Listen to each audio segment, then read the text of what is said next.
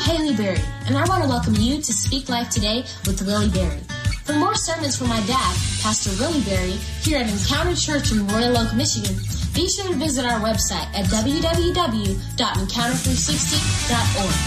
This podcast is designed to encourage spiritual growth in believers from all walks of life and will surely be a blessing to you or anyone else listening. If you are in the Metro Detroit area, we'd love for you to come visit. Make sure to like, subscribe, and share. Thanks for tuning in.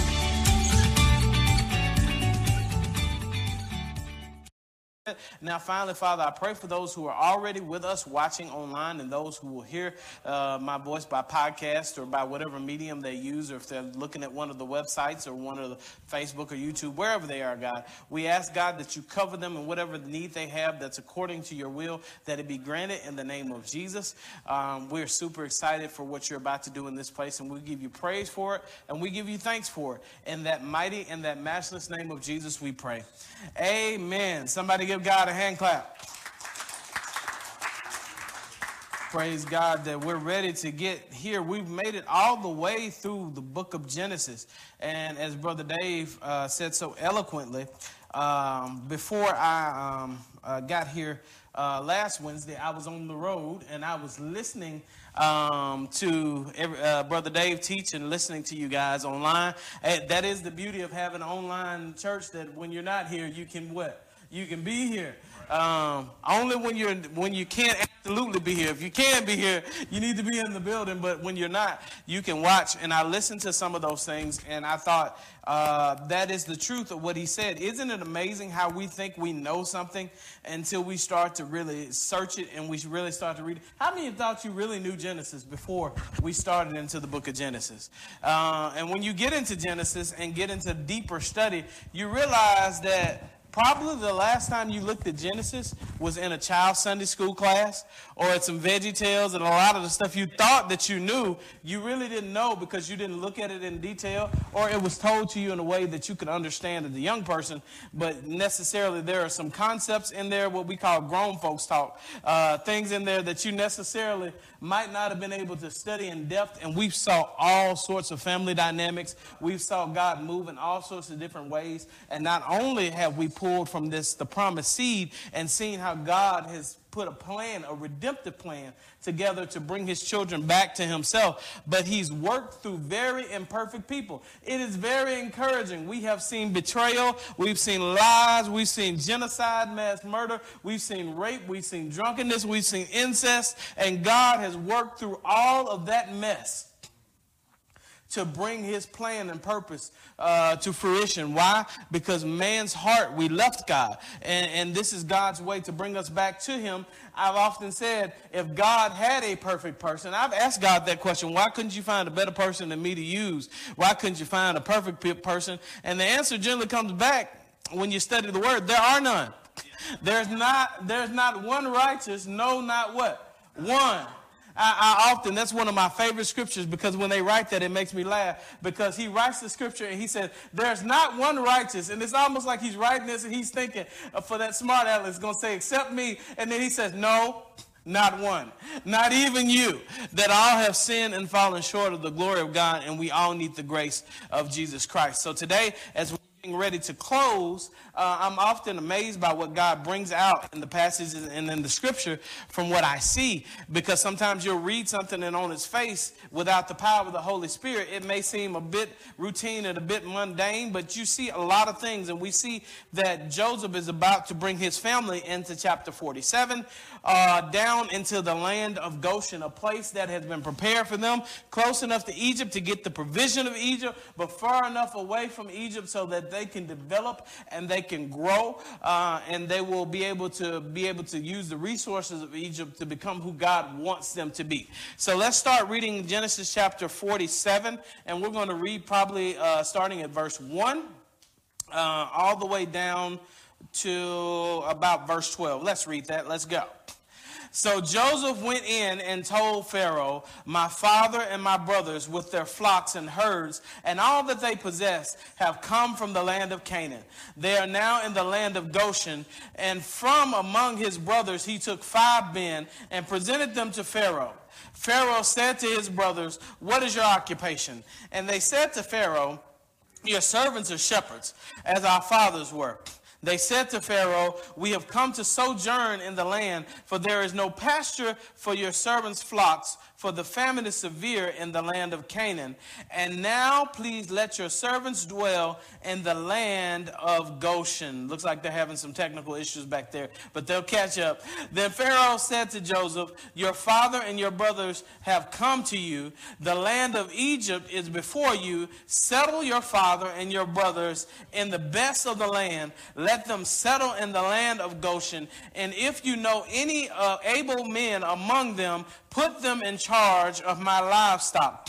Then Joseph brought in Jacob his father and stood him before Pharaoh, and Jacob blessed Pharaoh. And Pharaoh said to Jacob, how many are the days of the years of your life? And Jacob said to Pharaoh, the days of the years of my sojourning are 130 years. Few and evil have been the days of the years of my life. That's an understatement. And they have attained to the days of the years of the life of my fathers in the days of their sojourning.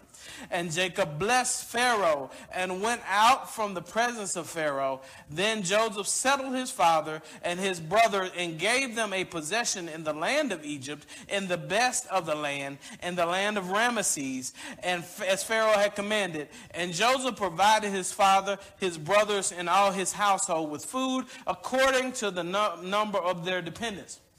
Now, this would be something akin to today. How do I take this and create what you call a hermeneutical bridge? What is that? That means, how do I take this passage, bring it and keep its original intent, and make it relevant to what there is today? Well, they're in the midst of a famine. They're in the midst of an economic downturn. Can anybody identify with things of an economic downturn right now? They're in the midst of a food shortage, which means that food is extremely expensive and hard to get. Nobody knows what that feels like, do you? They're in a place where food is hard to get. The economy is on a downturn. Guys, can you grab one of those and get one to Jaylus? Get an extra one there to her.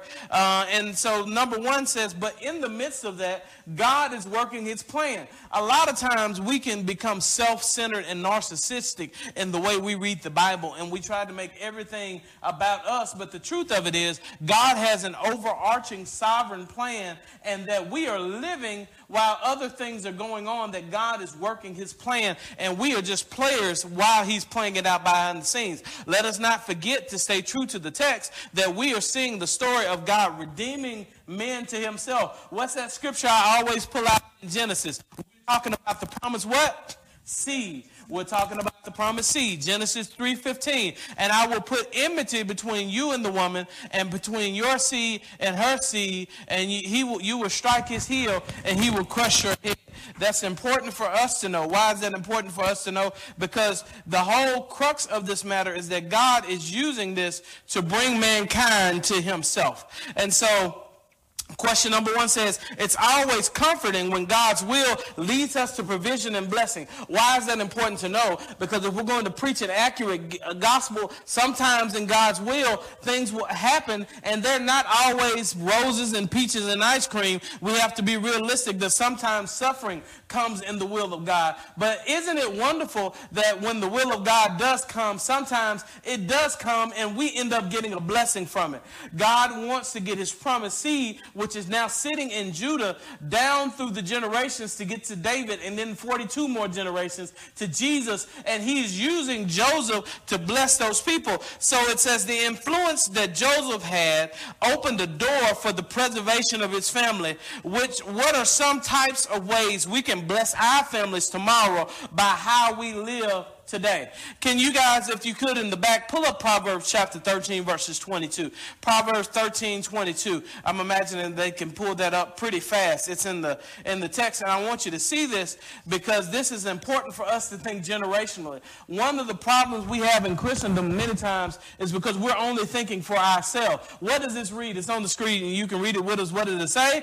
A good man leaves an inheritance to his children's children, but the sinner's wealth is laid up for the righteous. In other words, that a lot of times we're secular humanistic, which means that we elevate man, and when we read the gospel, we read it from a lens of how can it benefit us, but we are sitting in a church that none of us laid a brick in. Well, some of us may have laid a brick in. Some people have been here since this church was put here. But for the most part, most of us are living on the benefits of what somebody else made, what somebody else did. And if we're going to be successful as Christians, we have to think generationally. We can't always want all the blessings ourselves, but we should be happy in the part that God is allowing us to play. And so God is using Joseph and the skills he has to be able to bless his family, that Joseph's blessings are much more than just Joseph himself. That's a lot of times why we have a problem with generosity, and we only come to church to get and we don't come to give. But when we come to a church, it's never really about what we can get. It's about how we can what? Serve, how we can give. Jesus gives us this example. He says, for the Son of Man came not to what? Be served, but to serve, to give his life as a ransom for many. So the culture of Christendom should be a culture of generosity and reciprocity, that we give generously of the blessings that God has given us, but not just monetarily. You see what A says, that we should be able to give and have an inheritance. What's the number 1 say? Spiritually. The book of Timothy talks about how the older ladies should be what? Teaching the younger, and how the older men should be teaching the younger, that we should be passing along a spiritual inheritance in a culture of what? What's the D word? Discipleship. That's the part where we say reach the lost and then what? Teach the found. That discipleship happens in community, that all of us have something that we can learn from one another. Not only should we be able to leave a blessing for our family spiritually, because it does you no good for them to gain a trust fund and then still not gain heaven. For we're here to reach the lost, teach the found, and change the world one life at a time. That's important for us to do, that we know how to do that spiritually, economically. Also, why is that important? Because we shouldn't be living life just for ourselves.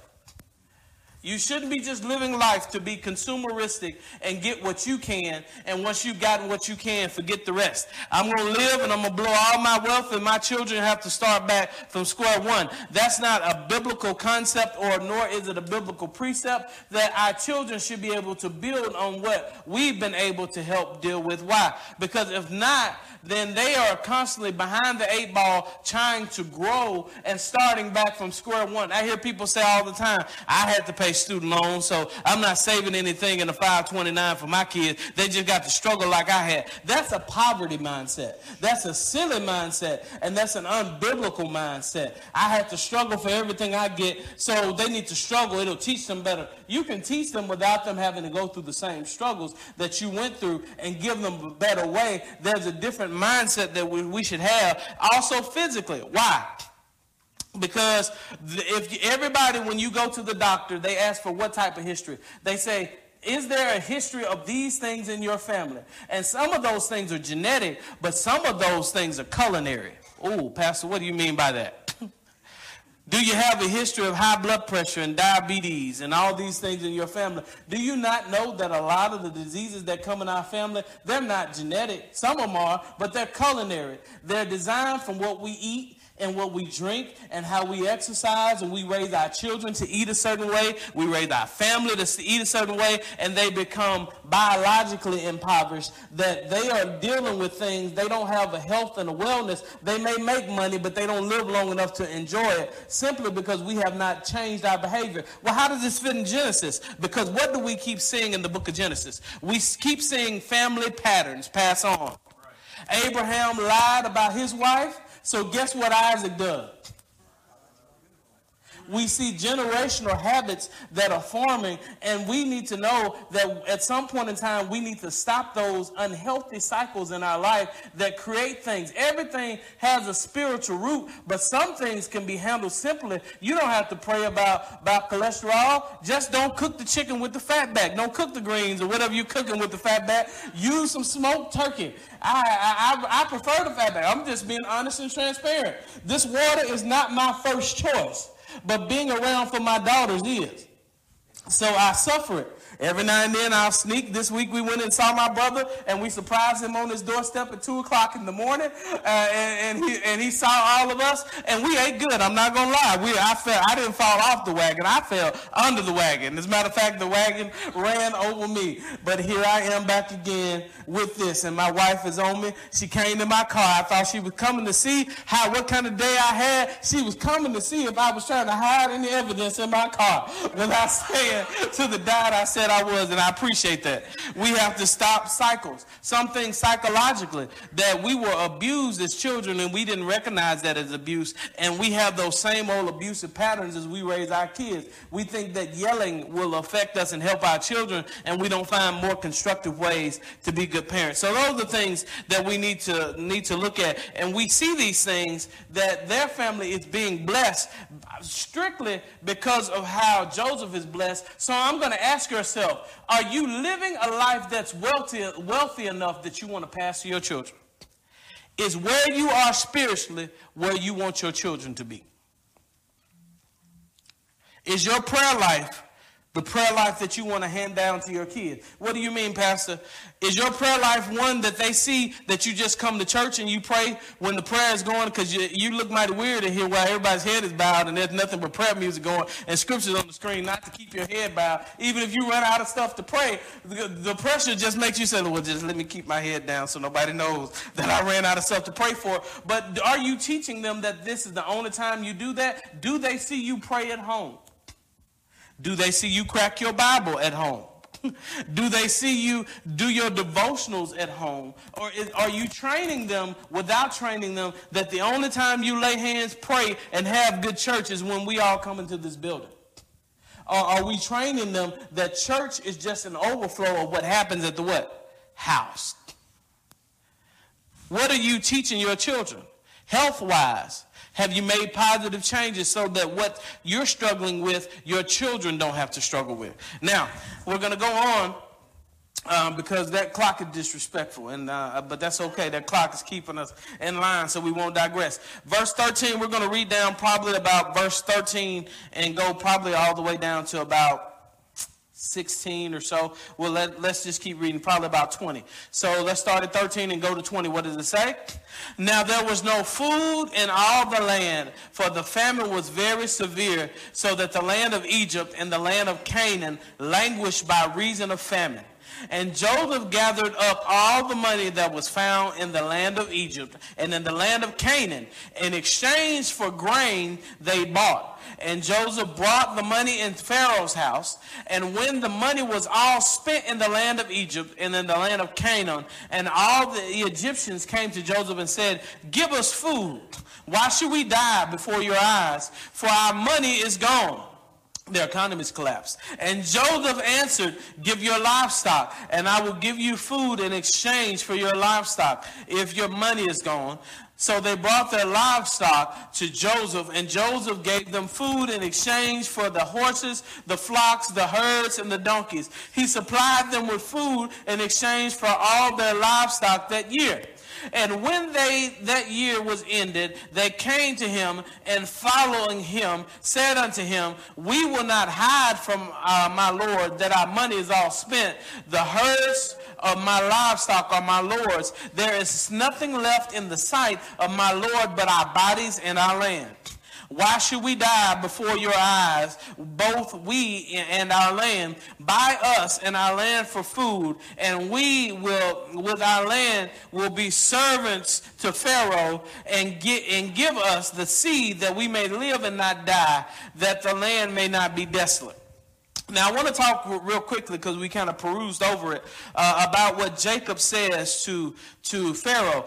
And it's important that we know that Jacob blesses Pharaoh. Why is that? Because, number one, in Egypt, they don't respect shepherds. Number two, Pharaoh is their God. Pharaoh is the sun and the moon, they would say. Pharaoh is Amun-Ra. Pharaoh is Ra. Pharaoh is the sun and he's the moon. Pharaoh is God. But there's so much respect in this culture from what God has done through Joseph to bless Egypt, that he accepts a blessing from a herdsman whom they will not even eat with. Remember a few weeks ago when Joseph came, they were sitting in different places because they are socioeconomically and racially divided. But he respects the blessing on Joseph enough to bless him. So question number 2 says, Jacob uses the word sojourning or pilgrimage. When he says, how old are you? He says, I've sojourned, I've traveled through this land 130 years. And it's interesting to note that he sees his life as a journey and not a destination. And I ask this question, I want you to ask yourself this question. How different would your choices be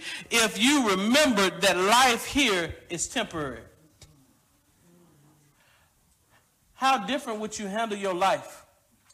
How different would you handle your money?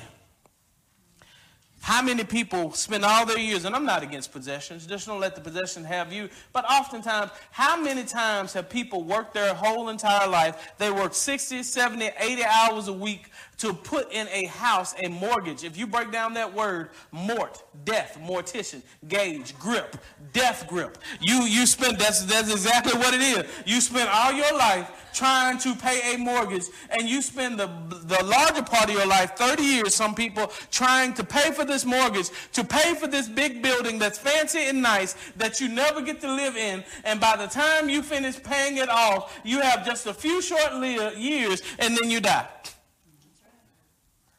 Nothing wrong with the house. Nothing wrong with getting things in life. But how many years do people spend their lives trying to put value in things that they cannot own, just to realize, I spent all these years to buy this house. Good, get a house, pay it off, live on less than you make. I'm a financial advisor. Do those things. But how much time do they put in those things just to realize, I wasted a lot of my life on that stuff? You never really own it because you have to pay taxes. And if you don't pay taxes, they come back and get that. But we spend at least 40 hours a week building on those things. And how much time do we spend on our spiritual growth? How much time do we spend investing in our children? We send our kids to schools and tell them, go to school, get an education, get into school. My kids make straight A's. I'm grateful for that. They're very smart. But we teach them all this stuff, and we teach them how to gain the world, but never how to secure their soul. But what if we kept in perspective that you're going to live on this earth probably about somewhere, now we have people that are living in octogenarians and people that it's common to live into your 90s or even to be into the hundreds. That's not uncommon anymore. And so people are healthy and they live and they're doing well, so they'll live well into the hundreds sometimes. But here's the thing. How much of our life, our valuable life, do we spend wasting our life on stuff that does not make a difference? How differently would you live your life if you realize I only got 5 years left? How different would your priorities be? I'll put it this way. I heard this from somebody. I don't know where I got this from. But the average lifespan of a person is now 85 years. So if you are 65 years old, you only have 20 summers left. Wow. Huh? You're wealthy. Think about that. Huh? She's out. Sister Benita is strong. Sister Benita probably got another 20 or 30 summers left. She gets around here better than anybody else. But if you're 50 and you only had 85 years, you'd only have 30 summers left. That's a different way to look at life, isn't it? If you only had the 70 that was promised, Victor, how old are you? 57. That'd only be what? 13 more summers? Roughly. I'm out too. Doesn't that change how we live our life? That our life, the Bible says, is like a what?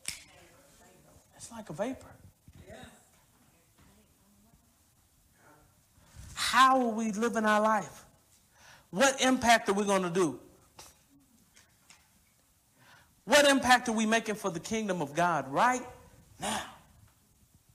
Because tomorrow is not promised to you. Because you can be 20 and God appointed your days to be 20 in 3 days and you only have 3 days left. You're not guaranteed to be blessed like Sister Bernice. And if you make it to where Sister Bernice is or Sister Stella, there's no guarantee that you're going to get around as good as they do. They get around better than some of us. But at the end of the day, you know how you eat.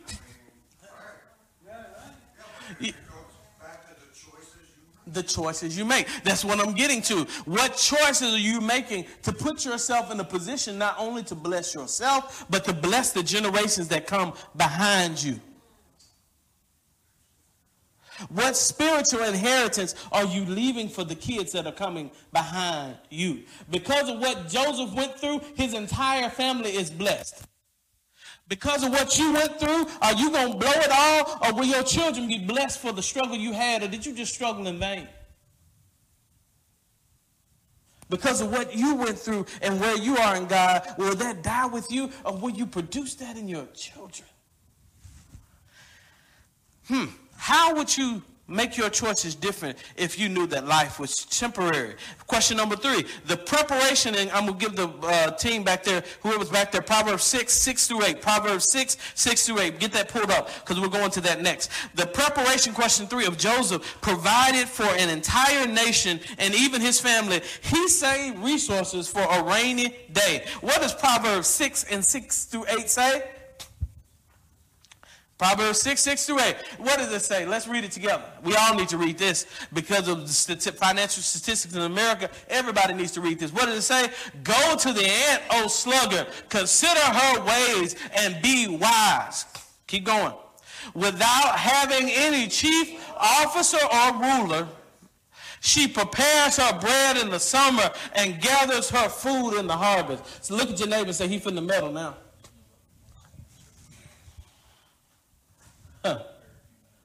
How many of us in here are broke as a joke? How many of us, if you didn't get a paycheck next week, you'd be on the street? But also, brother, that's careful planning. That's careful planning. Why am I broke? Most times, not for a lack of resources, that's it, but for a lack of planning. Do you know the Bible talks about money more than love? Did you know that? There are more scriptures in the Bible about how you handle your money than how you handle the rest of your life. Why? Because where your treasure is, your heart will be. And however you manage your finances is generally how you manage in your life. If your finances are a mess, chances are your life is a mess. If your finances are sporadic, chances are you are sporadic. Chances are, if not all the time, there are some outliers. I'm not trying to generalize, but ask yourself a question. If you looked at your prayer life and you looked at your financial life, would they look similar?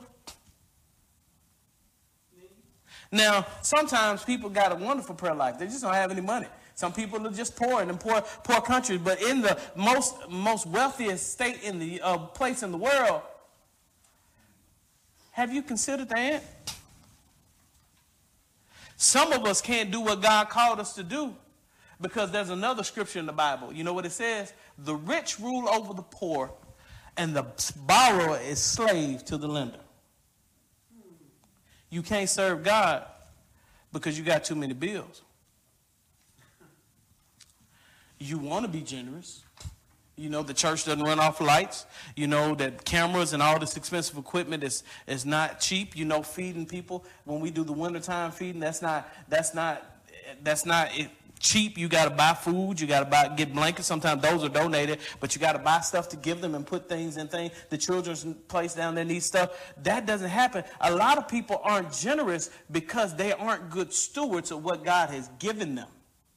They live off of 115% of what they make. That's why they get angry when you bring up words like tithe and 10%. And we tithe everywhere.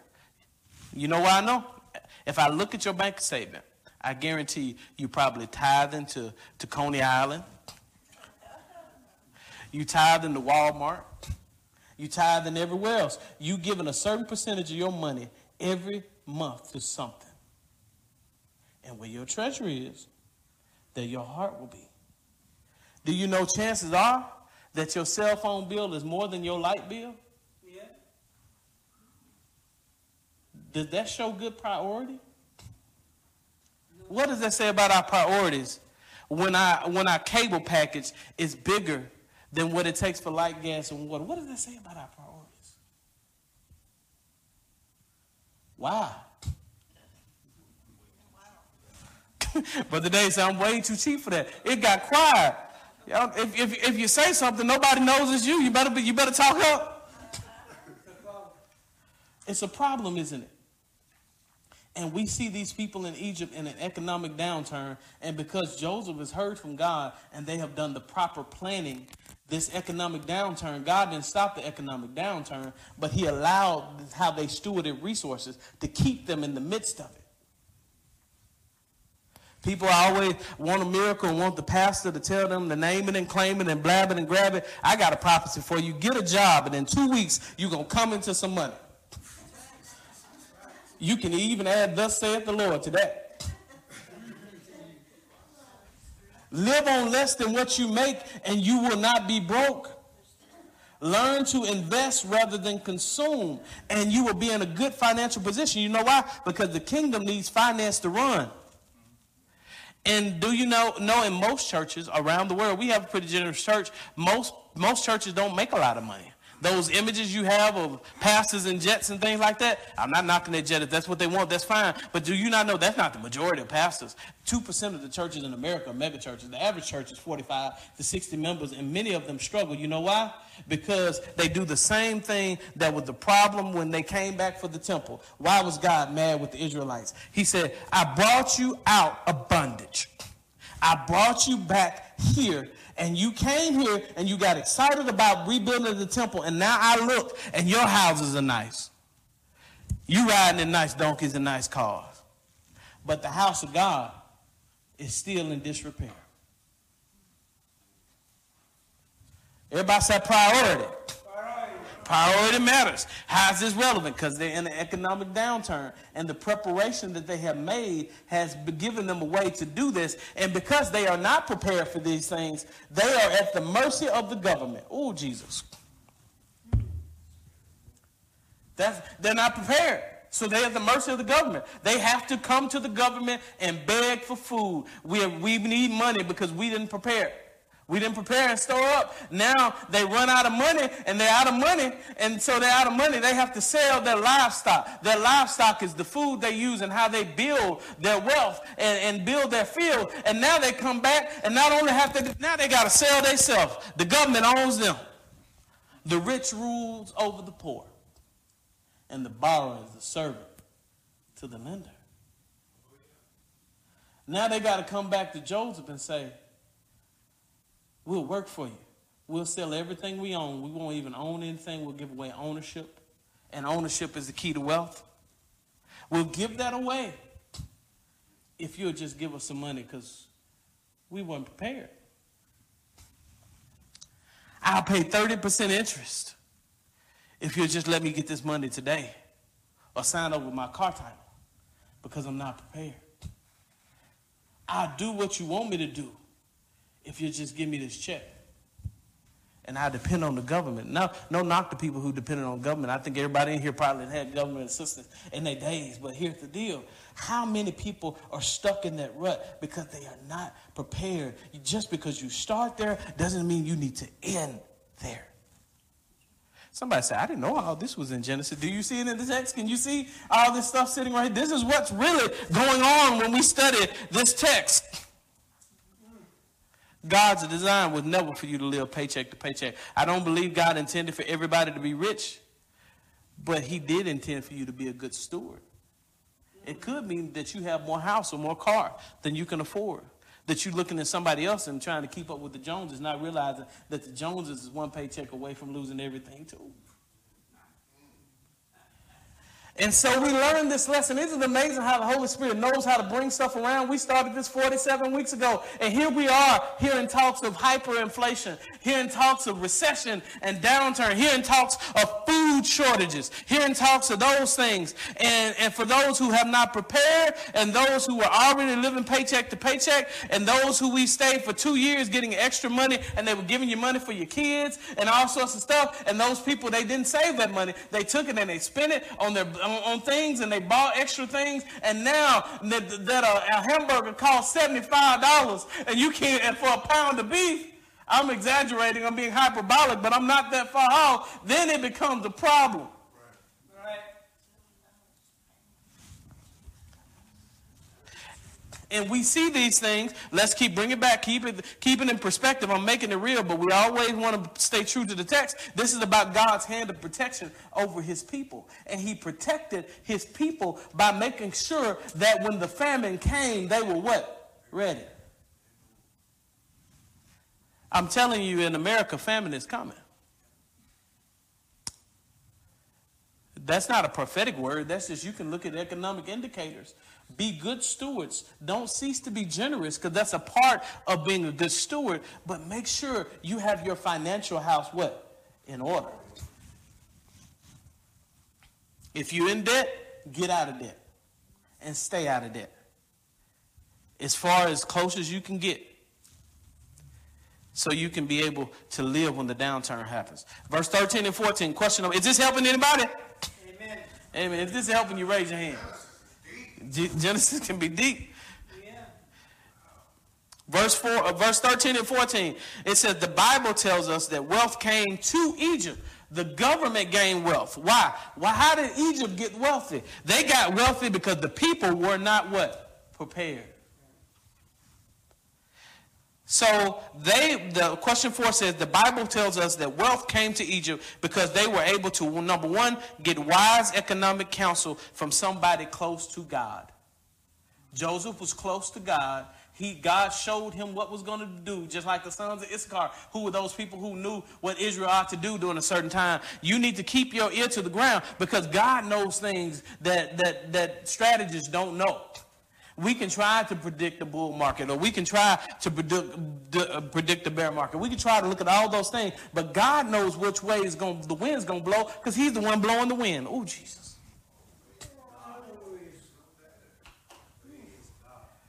So prayer time should be the most filled up time in the church. There should be more people at prayer than there are on Sundays. Why? Because when you connected with God and you communicate with God, not only are you communicating with God, but God is communicating with you. How do you know that? Let's take this. Jesus, I owe taxes. You do, Peter? Yeah. And they say you owe taxes too. Well, how are we going to do this? We're going to build a Ponzi scheme. We're going to build a pyramid scheme. We're going to go get a business. We're going to go do Grubhub. No, Peter, we're not going to do that. What are we going to do? You're going fishing. You're a fisherman. That's how we make our money. Well, that's a good idea, Jesus.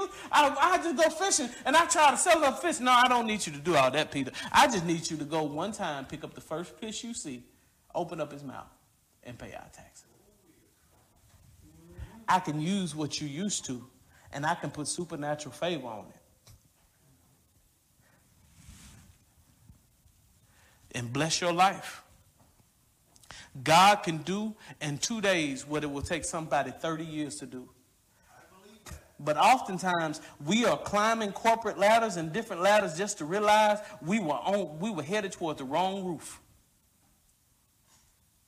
because we have not been attentive to the voice of God and allowed God to lead us in what we did. We chose our life paths and our career paths for the money and not for the purpose that God put on our life. If you find the purpose God put in your life, that's where your wealthy place is. Am I saying that that's where your rich place is? No. Wealth comes from happiness and wholeness, that you're happy about what you're doing. You might not have a dime in your pocket, but God will provide for you. Guess what? If somebody has $1 million, they can't eat but 1 meal a day.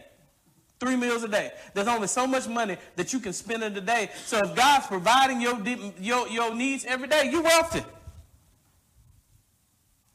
You have everything you what? Need.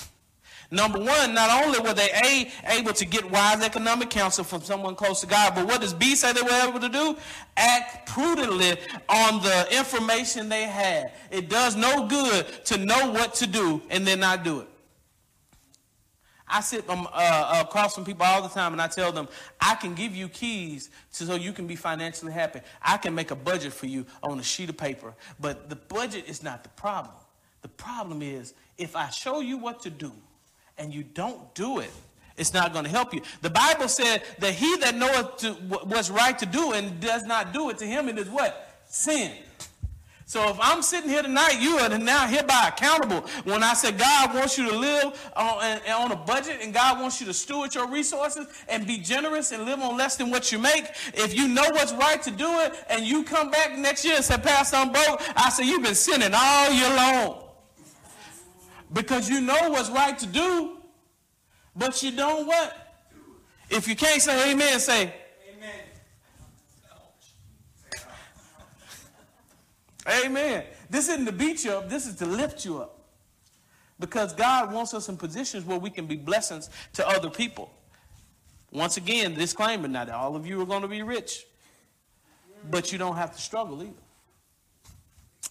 Amen. Amen. C says that they could reap the benefits of revelation and preparation. They got a revelation from God that a famine was coming. And then when they got that revelation from God, they began to prepare for it so that when the famine hit, they were prepared. God didn't stop the famine. He just taught them how to handle it. Do you not know, even in this economic downturn, there are people that haven't skipped a beat. They don't even know what the price of gas is. They go to the grocery store, they're not worried about how much the food costs. Not because they're rich. Do you not know that the average person who's a millionaire doesn't look like a millionaire? Do you know what the average millionaire drives? A Honda or a Toyota. They don't drive a Beamer or a BMW. There's a book called The Millionaire Next Door. How is this relevant to us? Because the Bible should be practical for practical living. The average millionaire does not look like a millionaire. And most people who look like millionaires are not. Because they know how to properly steward the resources that God gave them. I can show you a broke person a mile off. You know why? Because I handle money. And they look like they got money, and I know they broke. But I can see somebody in some jeans and dirty work boots and an F-150 and watch a few things about them. And I can say, oh, they got plenty of money. They might not act like it, but they do. It's important for us to steward our resources in a way. Somebody said, I didn't come for a financial lesson. Well, guess what? Where your treasure is, that's where your what? Heart will be. If our money ain't right, that means our heart ain't right. Ooh. Wow. There's something going on. Because how we spend our time and our resources has a lot to do with what's on the inside of us. Some people are serial spenders. Why? They're not happy with life, and they try to anesthetize themselves or use Amazon for anesthesia. Every day not happy with life, and every day you turn around, they know the Amazon people by name. Hey, Victor, how you doing? Good to see you again. I'm trying to put them behind me. Is this helpful to anybody? Let's go to verse 15 to 26 because I'm running out of time. I'm not going to read it all for sake of time. But this is where they're still selling things, and Joseph has made a system, and the scripture said it was used to this day. He says, I'll let you work, and we just get 20% of everything you get because you didn't save, and this is going to save you. And they were happy for that. And that there's nothing wrong with working an honest day's wage for an honest day's pay. I don't care what you do. If you're picking up paper, whatever you're doing, just live off of less than what you make. Be a hard worker. Give an honest day's work for an honest day's pay, and be an honest person with it. That's it. But verse number 5 says this: as famine caused an economic collapse and the decimation of currency, there was a large transfer of wealth into the hands of Pharaoh. But here's the thing that you don't see. I spent all that time to tell you this, that God is still working this out for favor. You know why he's working this out for favor? Go ahead and pull up Exodus chapter 12, verses 36. Although they haven't endured this famine for a while, it's making Egypt rich, and it seems like the man is getting richer. But if you could pull up Genesis 12 and 36, I want you to see something. It's going to take 400 years. But watch what happens. Let's read that together. Genesis chapter 12, Exodus 12 and 36. What did it say? And the Lord had given the people favor in the sight of the Egyptians, so that they let them have what they asked, that they plundered the Egyptians. One translation says they took all the wealth of Egypt. This is a 400-year plan God is working out. I'm going to take you and I'm going to put you in Goshen. You're going to go under 400 years of oppression. As a matter of fact, I'm going to use this famine to make Egypt wealthy. And it's going to look like Egypt's getting ahead, but when I finish behind the scenes, the wealth of Egypt will belong to the slaves. Isn't there a scripture, Sister Bernice, that says the wealth of the wicked is stored up for the... Wow.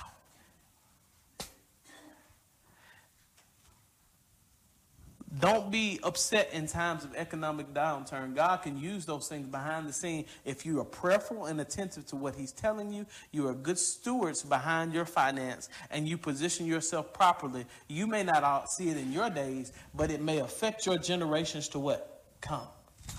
I don't know about you, but this is blessing me. And as we get ready to close, we see that at the end of this chapter, we see that Jacob is simply asking to be buried in the land of his fathers. He's believing on the promise to the day he dies. He knows that the land of Canaan has been promised to his fathers. And so he says, bury me there. Don't bury me here. This is not my home. Oh, that's a whole sermon right there. I didn't come to stay at this earth. This is not my home. God has given me a promised land. And I saw a new heaven and a new earth. That's it. I'm not living for this life. I'm living this life, as John P. Key would say, I'm living this life just to live again. For lay not up for yourselves treasures on earth. Be a good steward. That's good. Manage your money. Live off the less you make. If you become a millionaire, that'll be fine. Drunk driver hit the sign. The insurance company doesn't want to pay what they're supposed to pay to fix the sign. We'll talk about that with them later. But wouldn't it be wonderful if somebody said, who cares if they pay or not? Pastor, I'm rich. Go get that sign. The children need something. I got a ton more money than I ever need. Pastor, go get that stuff. Jayless has a church she's planted in Africa that she calls Encounter. So we got a branch in Tanzania, y'all. We got a branch of Encounter Church in Tanzania. They need resources. Pastor, I just want to be a blessing to them. God wants you to get your financial house in order. He wants you to be protected in times of economic downturn, because they will happen. He wants you strategically placed so that you can be blessings to other people. Does that mean because I have money that God is with me? Absolutely not. Plenty of people will gain the world and lose their soul. My message is clear. Love God. Don't make a God out of money, but be a good steward so God can use you and your money to bless other people.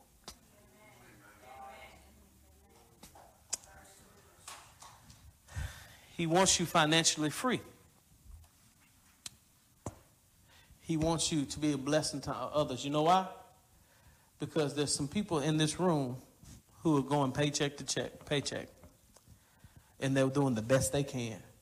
But there are also people in this room who never even look at what they spend. because they're that well off. You can buy bread and you don't think about the bread.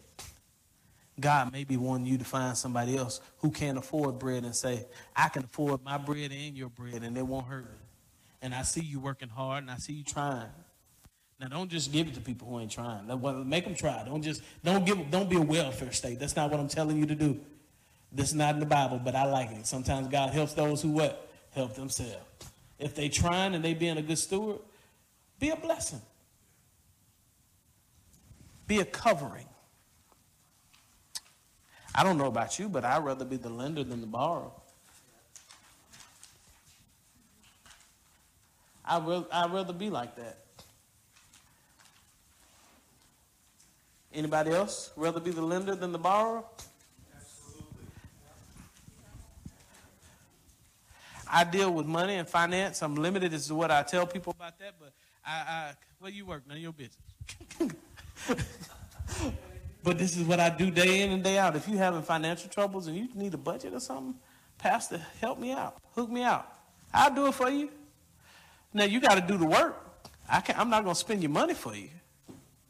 But if I do it for you and you still don't have no money, my father used to sing this song a long time ago. He said, excuse the improper grammar, but this is just how the song goes. He says, you ain't got but one life to live. Take your time. If I fail to live and my soul be lost, nobody's fault but mine. You ain't got but one life to live. Take your time. If you fail to manage your budget and you end up broke, it's nobody's fault but My fault. Lath ain't never broke. He said, that's my fault. Lath, I ain't never seen Lath without a whole bunch of money in his pocket. Lath is good. We were going out to eat one day. Lath said, I can't go. I said, why? He said, they may not be able to take this. And he pulled out a wire full of hundreds out of his pocket. I was like, they'll make change, Lath. You got money. Come on, let's go. Lath is good. I just got you robbed, Lath. Run after we finish this. But that's good. I hope that something has been said today that is practical. It's amazing what you find in the scriptures, isn't it, Brother Dave? If you study it and don't just read and apply it to real life. Has this been helpful to anybody? Any questions, any comments as we get ready to go? Go ahead. I just think it's amazing how Joseph was able to manage all this. He was able to manage it. He took 20% or 1/5 Uh-huh. of all the grain, Uh-huh. and he sells it back to them. Yeah. And then basically they give up everything to get the grain that they produce themselves. Yeah. That's it. And he did that for Pharaoh. Wow, Brother Dave, I want to leave. You just brought up something else. But that's true. He made them work, give up 1/5 of everything they owned, and then turn around and sold it back to them because they never saved anything for themselves. At 20%. That's called a low-interest credit card. That's what that's called. Stay away from credit cards. Let's go. I pray this has blessed somebody's life and this is helping somebody. I want this to be practical. I'm really, and I'm going to give all the gusto because I'm going to be down for a little while on Wednesdays. And the people that hear that, I want them, if you're watching online, do not skip out on us. Some people online have got the Bibles. These pastors and teachers are studying really hard. And as our groups grow back up and things like that, we want to make sure that we're here to participate with them, be studying those books. And soon I'm going to, outside of that, give a 90-day Bible challenge, a way to read the Old Testament within 90 days, the New Testament rather, within 90 days. I've got somebody that's going to get me that information, and I'm going to be doing it, and I want you to go along with me on that. I'm also doing at least once a week just prayer. I'm praying online under the Willie Berry Ministry site. Why am I doing that? Because I feel like prayer is underserved, that people aren't really paying attention to it like they need to. So if you see it, like it, share it, and come on and pray with us. That's important. I'm going to pray, being respectful of your time. That's all my time. The clock says so. And so we will see you again on Sunday. We're going to pray and bless you guys. God, I thank you for this Bible study, and I pray that it's helping us to live a life that we've been true to the text, and God, and that we have exegeted it properly and made it applicable to our lives today, God. work through those things and let those people that are listening to this hear what they need to hear, Holy Spirit, in their heart to make changes in their life, that these principles will pass to us, that we can be prosperous, not just in finance, but in health and wellness in our spiritual life, God, to be a blessing to other people. We thank you for that, and we praise you in the name of Jesus. And I declare today, by the blessing of the word of God, that you are blessed in the city, blessed in the field, blessed when you come and when you go, and that every place that the sole of your foot shall trod shall be blessed. In Jesus' name we pray. Amen. Somebody give God a hand clap of praise.